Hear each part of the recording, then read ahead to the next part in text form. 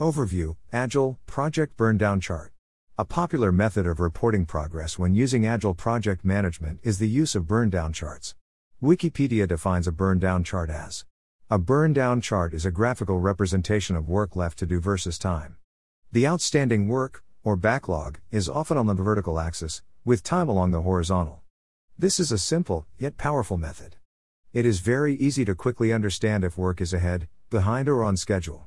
However, it is worth remembering that burndown charts were used before the popular use of Agile. In the past, I have used burndown charts to show progress against critical milestones and fixed budgets. The chart is flexible and can be used for a number of situations. In this podcast, I want to cover some basics of burndown charts and how they can be used. What is a burndown chart? A burndown chart is a graphical representation of the completion of something against a defined baseline. Put another way, it is work left against time. This is typically achieved by plotting the activity on the x-axis of a chart against time on the y-axis. The chart will read from left to right with the starting position as the first plot. As time passes, the progress against the baseline is captured. The data is then plotted so that it is easy to see progress against the defined baseline. Why use a burndown chart? The burn chart is a simple way to represent progress against baseline using a single chart. It is very easy for the audience to interpret and understand the following. Start point. Endpoint. Baseline. Progress to date. The difference between the baseline and progress line means it is very easy to tell if work is on, behind, or ahead of schedule. Most people who are reviewing the chart will be able to estimate the slope of the progress line so as to estimate if the project will complete on time. Note, while the baseline will typically be represented as a straight line, the progress line will vary. This means the slope will not be consistent and may mean that the best interpretation is by viewing the most recent plots as opposed to the entire line. What can be tracked? The simple answer is anything where you are tracking work over a defined period of time. Examples being the following: actual budget versus baseline budget, milestone completion versus baseline milestones, deliverable completion versus baseline deliverables, test case completion versus test case baseline, use case completion versus use case baseline, agile story completion versus agile story baseline, task completion versus capacity baseline. I have used burndown charts for budget and milestone tracking as the nature of a set deadline does help focus the mind. The use of a chart is also useful where space is an issue on a dashboard, status report. It allows a lot of information to be communicated in a small space.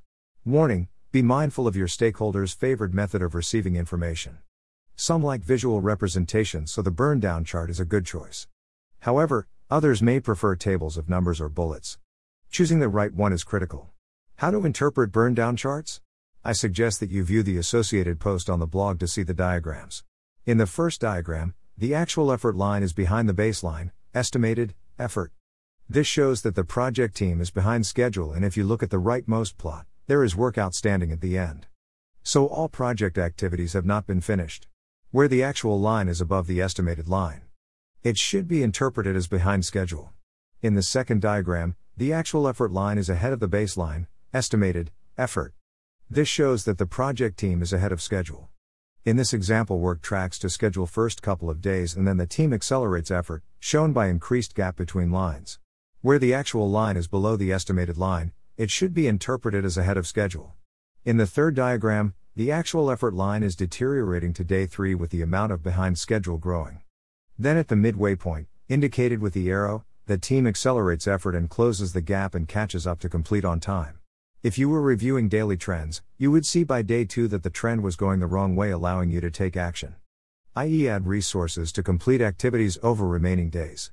In the fourth diagram, the project team starts strong and gets ahead of baseline, see left side arrow. However, work then slows and from day 4, indicating that the team is behind schedule. Action is taken at point of right hand arrow and the team catches back up to finish work. This may indicate inconsistent performance in the team. The project manager should investigate to understand reason for sudden change. Summary. This guide has provided an overview of burndown charts and some tips on how to interpret. In the coming podcasts and posts, I want to provide further guides on creating burndown charts and some template downloads.